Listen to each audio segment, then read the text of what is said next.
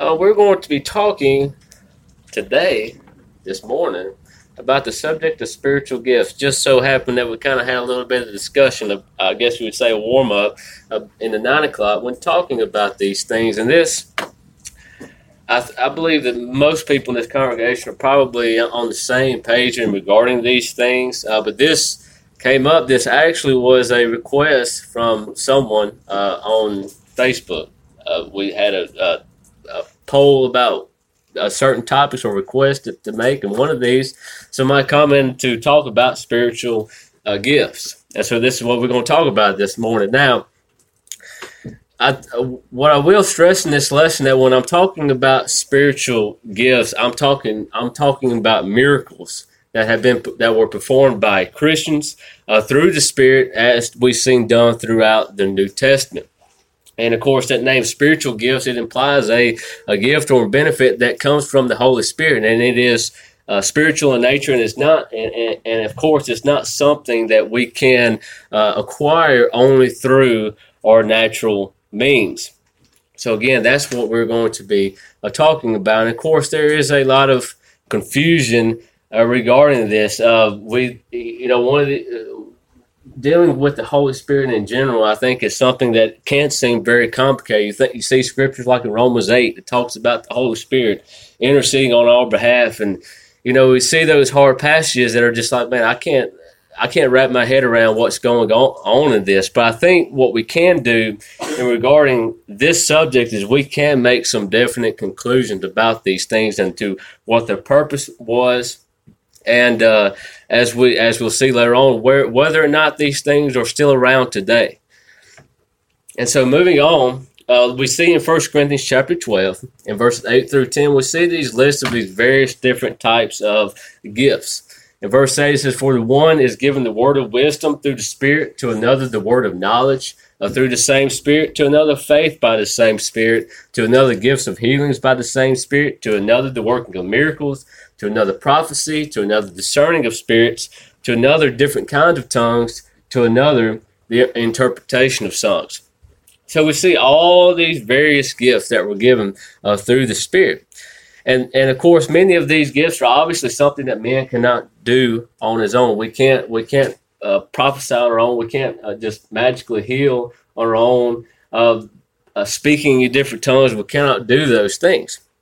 And so, if you look at this context of chapter 12, we see that there were problems in regarding these things. We read later on that it seems that some people, having these other or different gifts, they were distinguishing themselves above others simply by the gifts that they had. And Paul goes on, if you read continue on in chapter 12, we see that Paul goes on and says that whatever gift a person has, it is beneficial to the body. And I think that is applicable to us today, that I believe, just letting you know beforehand, I don't believe that these gifts are for us today, but the idea that we have our individual talents, that these things can be, that whatever we have, we can use them to benefit the body of Christ.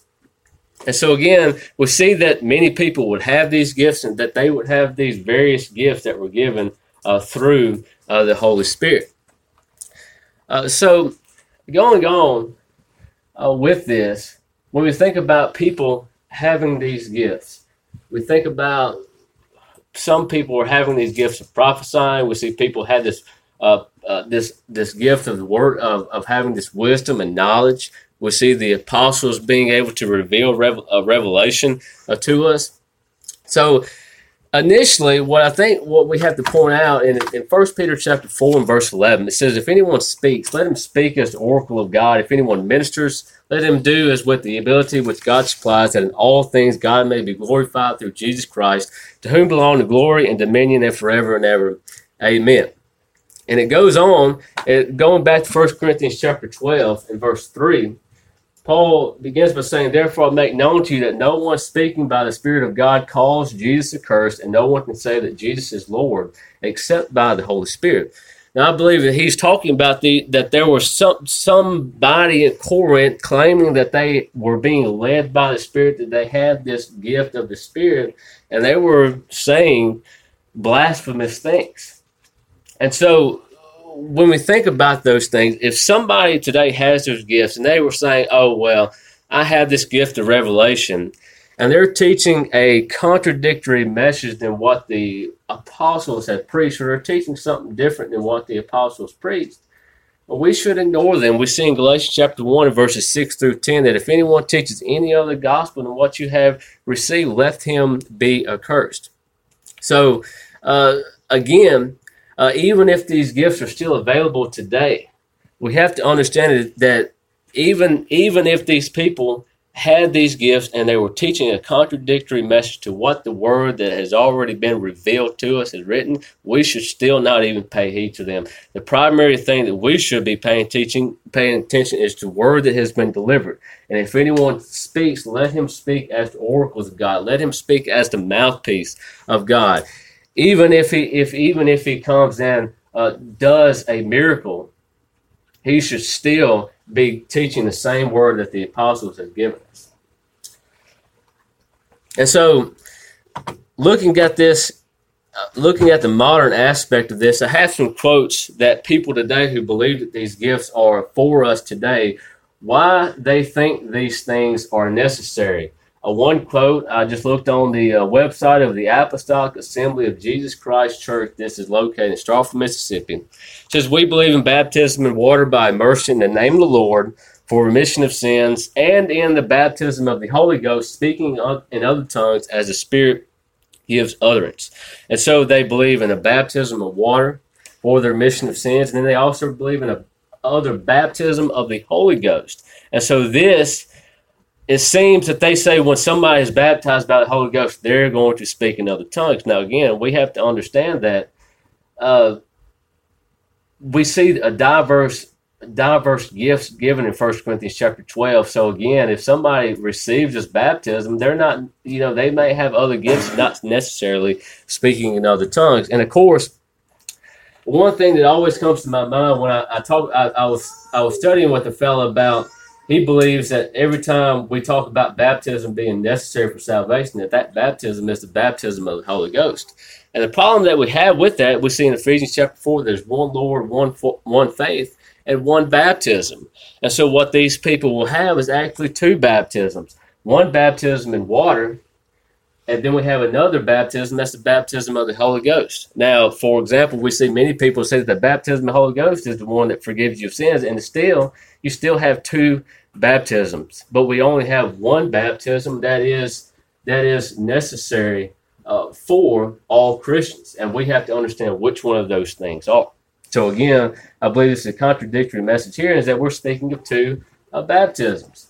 And Dr. Mary Healy, International Catholic Charismatic Renewal, says that charisms, now this charism is gifts. This is what this means. So the gifts of the Spirit, they build up the body of Christ, they aid evangelism, they give glory to God, and are manifestations of the Spirit.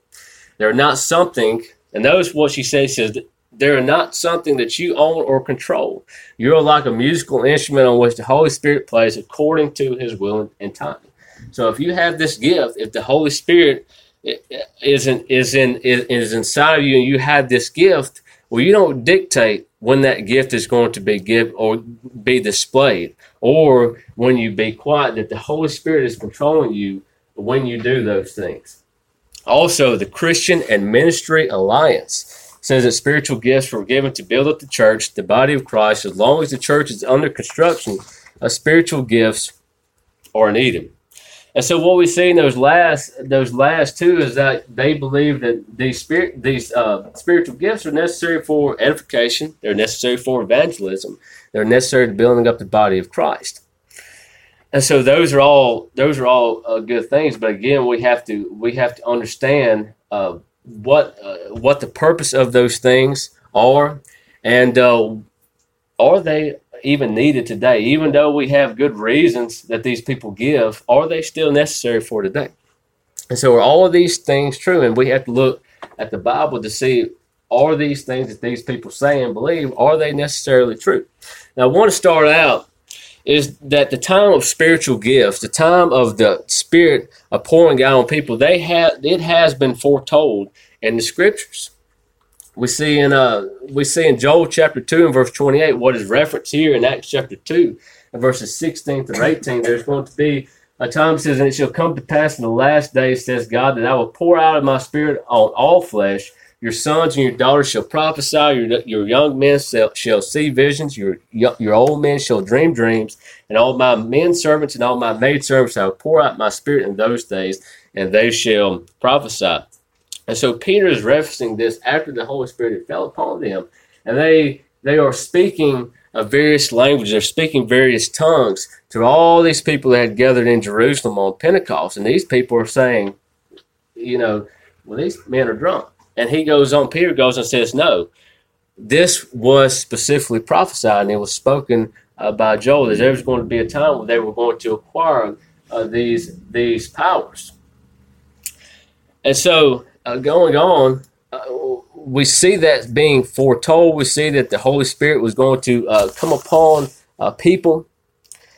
And so how do these things look like in practice? How does one go and acquire that ability? How does the Holy Spirit fall on these people? And I think what we have to understand is, again, we have to understand how people receive these gifts in order to properly understand their place. In Matthew chapter 3 and verse 11, we see John saying that there was going to become someone after him, that he was going to baptize with the Holy Spirit. It says, I indeed baptize you with water unto repentance, but he who is coming after me is mightier than I, whose sandals I am not worthy to carry. He will baptize you with the Holy Spirit and fire. So notice that this person who was going to be Christ, he was going to baptize you with the Holy Spirit.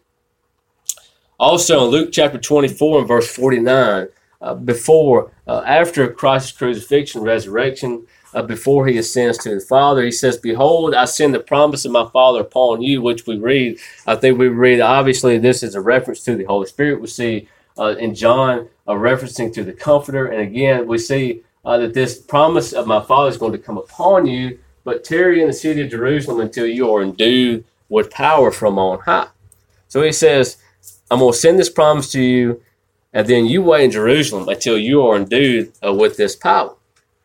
And so, moving on, we see in Acts chapter 1, in verses 4 through 5, it says, and being assembled together with them, he commanded them not to depart from Jerusalem, but wait for the promise of the Father, which he said, you have heard from me.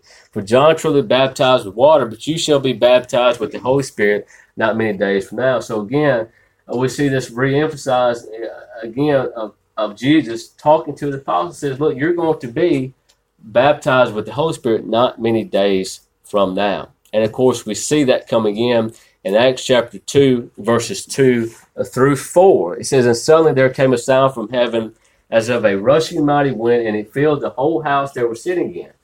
Then they appeared to them divided tongues as of fire, and one set upon each of them, and they were all filled with the Holy Spirit and began to speak with other tongues as the Spirit gave utterance. So again, we see that this time had been foretold, and we see that Christ, again, we go back to Matthew chapter 3, that Christ was going to be the one that was baptizing with the Holy Spirit. And we see here in Acts chapter 1, and then we see that being fulfilled in Acts chapter 2, that this is them being baptized with the Holy Spirit at this time. And again, they received this gift directly from Christ. They received this gift directly from the Spirit. And so we see that also, we see the same type of incident with Cornelius in Acts chapter 10.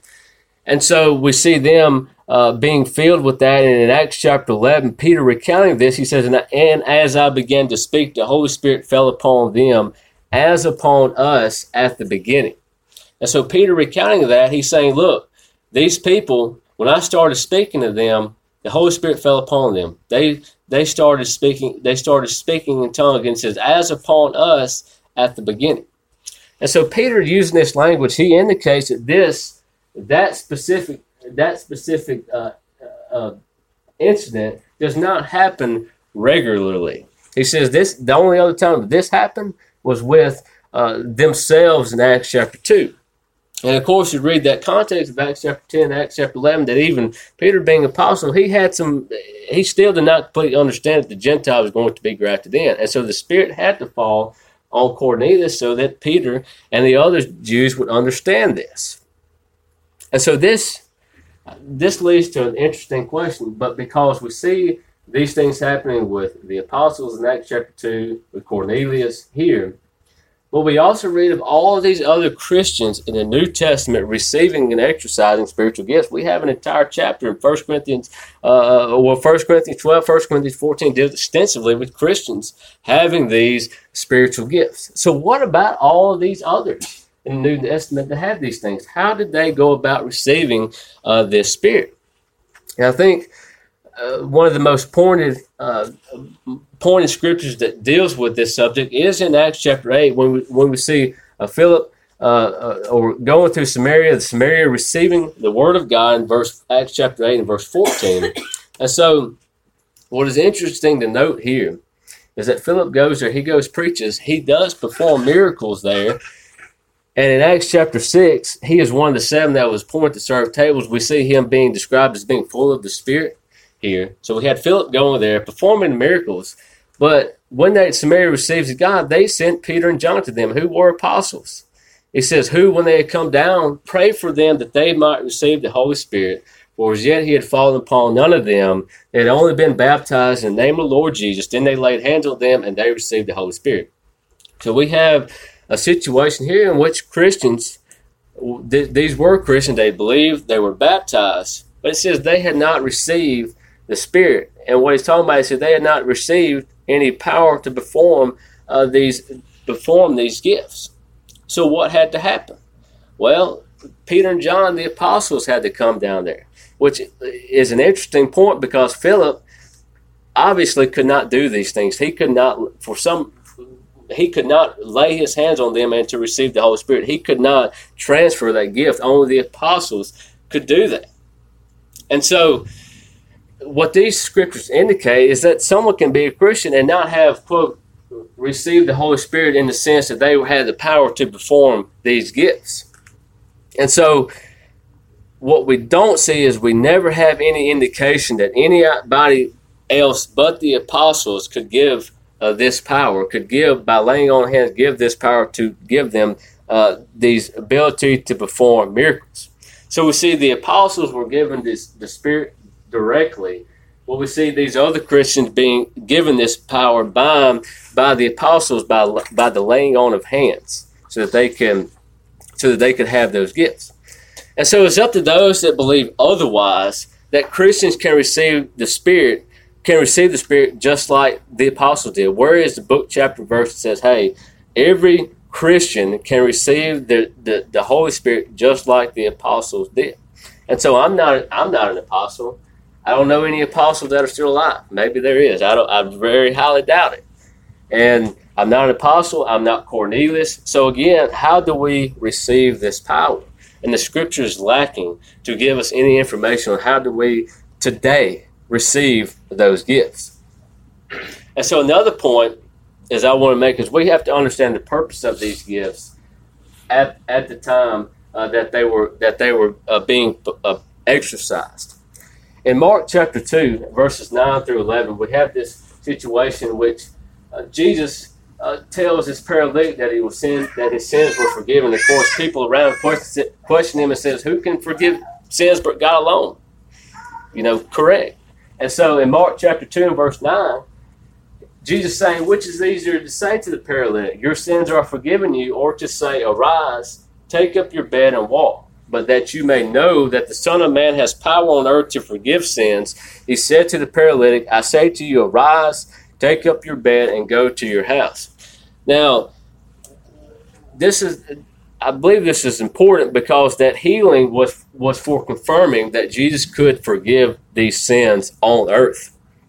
That he had that power, but these people questioning him, he says, but that you may know that the Son of Man has power on earth to forgive sins, he said to the paralytic, I say to you, arise, take up your bed, and go to your house. So that you may know I have this power, I'm going to heal this person, and you're going to see this person arise and walk. And so it this purpose of this healing was for confirming that word that he could actually forgive those sins. Also in Hebrews chapter 2, verses 2 through 4, it says, "For if the word spoken through angels proved steadfast, and every transgression and disobedience received a just reward, how shall we escape if we neglect so great a salvation, which at the first began to be spoken by the Lord and was confirmed to us by those who heard him, God also bearing witness both with signs and wonders, with various miracles and gifts of the Holy Spirit, according to his own will." And so in verse 2, he says, "The word spoken through angels proved steadfast, every transgression rewarded." And it says, "How shall we escape if we neglect so great a salvation, which," notice it says, "at the first began to be spoken by the Lord." So this salvation, how we know how we can be saved, those things are spoken. We're going to have to hear and believe the word that was spoken and written down so that we could have salvation. And it says, "It was confirmed to us by those who heard him, God also bearing witness both with signs and wonders, with various miracles and gifts of the Holy Spirit." So here we have that the word spoken was going to give us salvation, but he says God bore witness to those words with these signs and wonders. And so again, the signs and wonders was God bearing witness to that word. It was not something that was just there, but there was a specific purpose for these things. That the power for our sins to be forgiven was through believing and obeying the word that was given to us. But those words had to be confirmed, because how would I know, or how would we know that these people who were speaking these words even knew what they were talking about? Maybe they were just saying, maybe they were just crazy people. Well, we see that these words were confirmed by God through these wonders and these gifts of the Holy Spirit. And so, going on with this, we see that this is important for those who believe that there are prophets. They are prophets today. They claim they are speaking the things of God. They say that they received these revelations from God.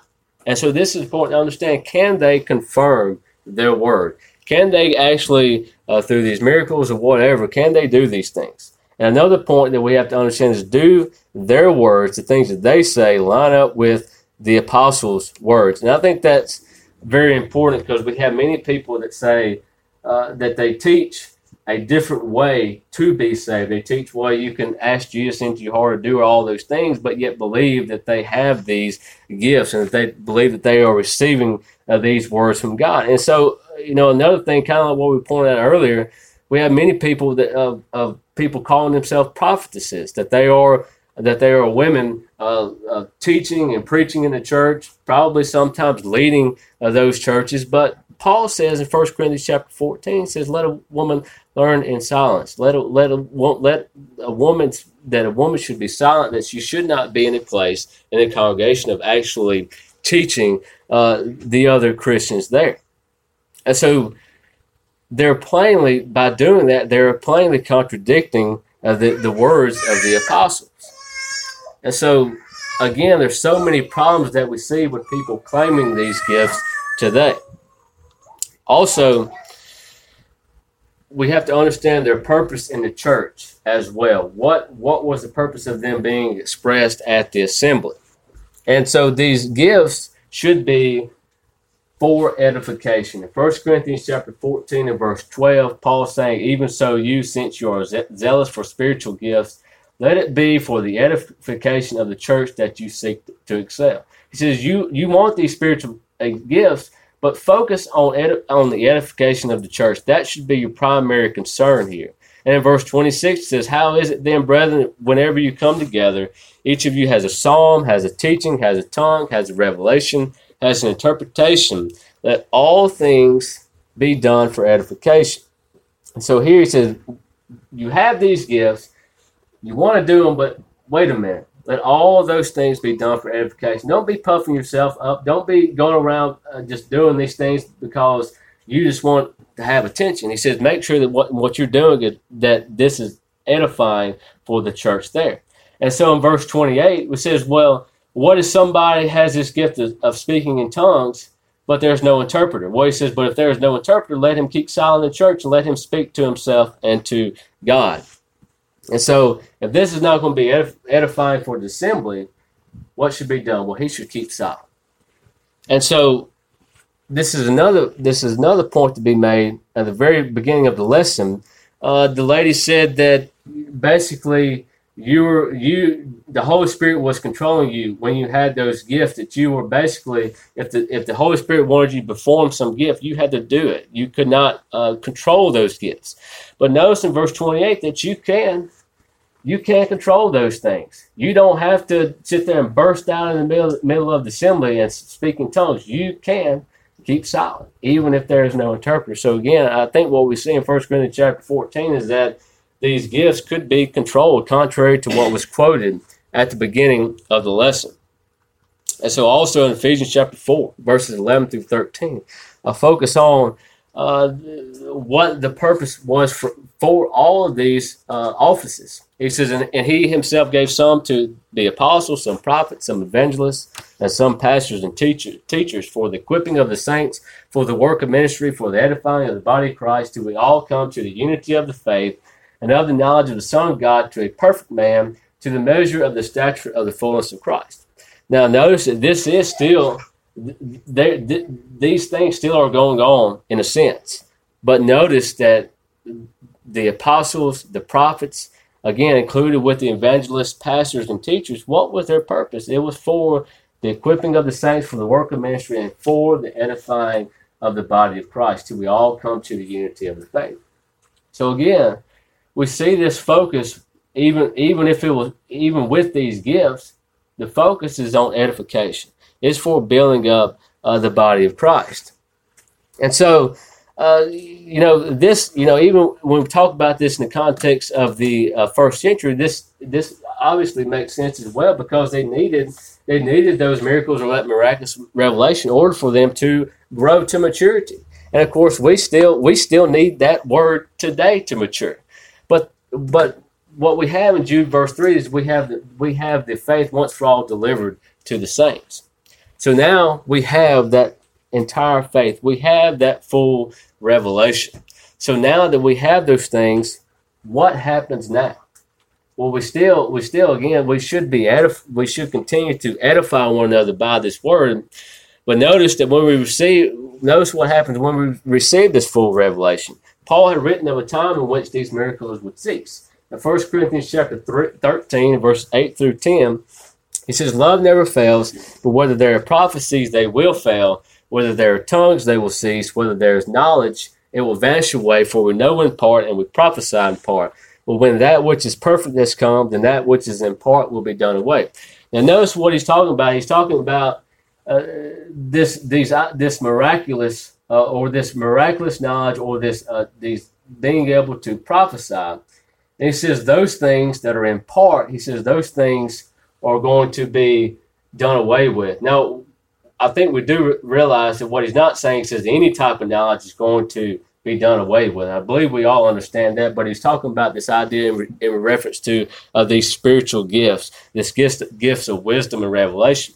And so we have that, but what happens when all of those things, so what happens when all of those things, we have all that we need? All those specific commandments and the word that we have. What is those things what happens with that? And so when the knowledge in part has to do with the word given by that revelation, so that which is perfect, I believe that which is perfect has to do with the completed word. That we have this knowledge in part, but now when we have that completed word, we have all that knowledge that we need, and we no longer need those gifts of revelation or the gifts of prophecy. And so when that which is perfect is come, then that which is in part will be done away. And so that's the end of my PowerPoint, but I think what we can see is that the spiritual gifts there were beneficial for multiple reasons. but I do believe that they are not available, nor are they necessary for today. And it's up to those that believe otherwise to point us to Scripture to help us in our understanding. We have a very important gift from the Spirit. I would say I was thinking about this lesson that we talk about spiritual gifts. I say we do have a lot of gifts from the Spirit, and one of the most important ones is the Word that we have that was given to us by the Spirit through the apostles and through those in the Old Testament. And that equips us, the Word equips us for every good work. That's what it said in 2 Timothy chapter 3, verses 16 through 17. It equips us for every single good work. So if it equips us for every good work, then we do not need anything else. We do not need these gifts to aid in edification or aid in evangelism, because the Word is going to give people knowledge of their state, needing the remission of sins, and how to have those remission of sins. And so again, if people believe that these gifts are still available today, they have to prove that that the apostles are still alive today, or we receive them in some different way than what has been given in the Scriptures, or they find us something in the Scriptures to show us that we can or we should have those gifts today. So that's the end of my lesson. This has not been necessary. We haven't talked a lot about, how to be saved or things of that matter.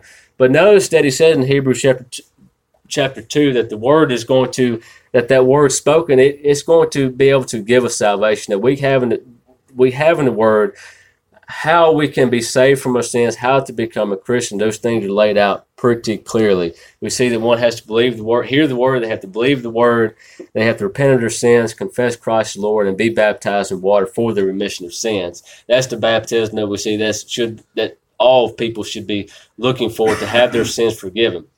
And so, again, we ask you, if you want to become a Christian, or if you need, or for whatever reason, if you need the prayers of the saints, you need to confess something, or for whatever reason, we ask you to come now as we stand and as we sing.